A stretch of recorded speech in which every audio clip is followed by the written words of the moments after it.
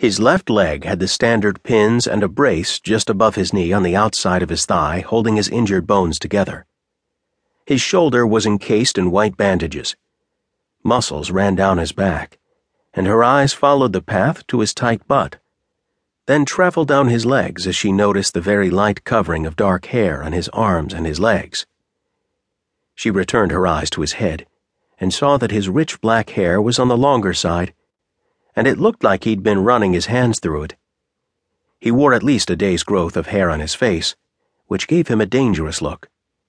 When she'd rushed in, he looked up at her with large, chocolate eyes. Now he was giving her an even more dangerous look. He'd been scanning her up and down as much as she'd been looking at him. She'd worn tan khakis and a dark burgundy button-up shirt for her long drive from the ferry, which she'd taken last night to cross the sea. "Are you all right?" She walked towards him with her hands out, ready to help him up. "Out!" he bellowed. "I'm here to—" she started. "Get out!" he screamed, and she could see the veins on his neck starting to pop out as his face turned a deep red. She took a step back. "I'm here to help you." When he just looked at her with his eyebrows scrunched, she tried again. "You'll need some help off the floor." She crossed her arms over her chest. "I said," he spoke in a calm voice, laced with edge, "get out now." She didn't move.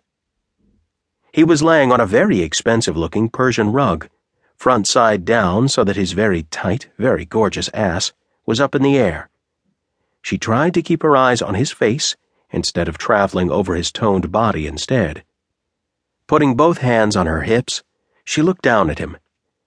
"Mr. Cardone, if you care to get up off the floor by yourself ever again, just give me a call."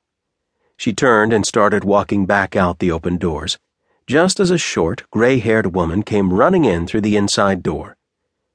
Erlia nodded her head at the woman and continued out the outside doors with her head held high. She was stopped a few feet away on the balcony by another woman.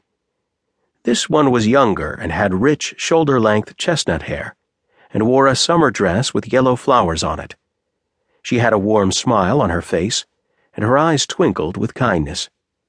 "You must be Erlia Rossi," the woman said in English as she walked towards her, a large pile of flowers in one hand and her other stretched out for a handshake. "I'm Kathleen Cardone." "How do you do?" she said in English. "I'm sorry." She motioned behind her. "I didn't mean to, run in. It's just that I heard a crash." Erlia struggled with finding the right English words.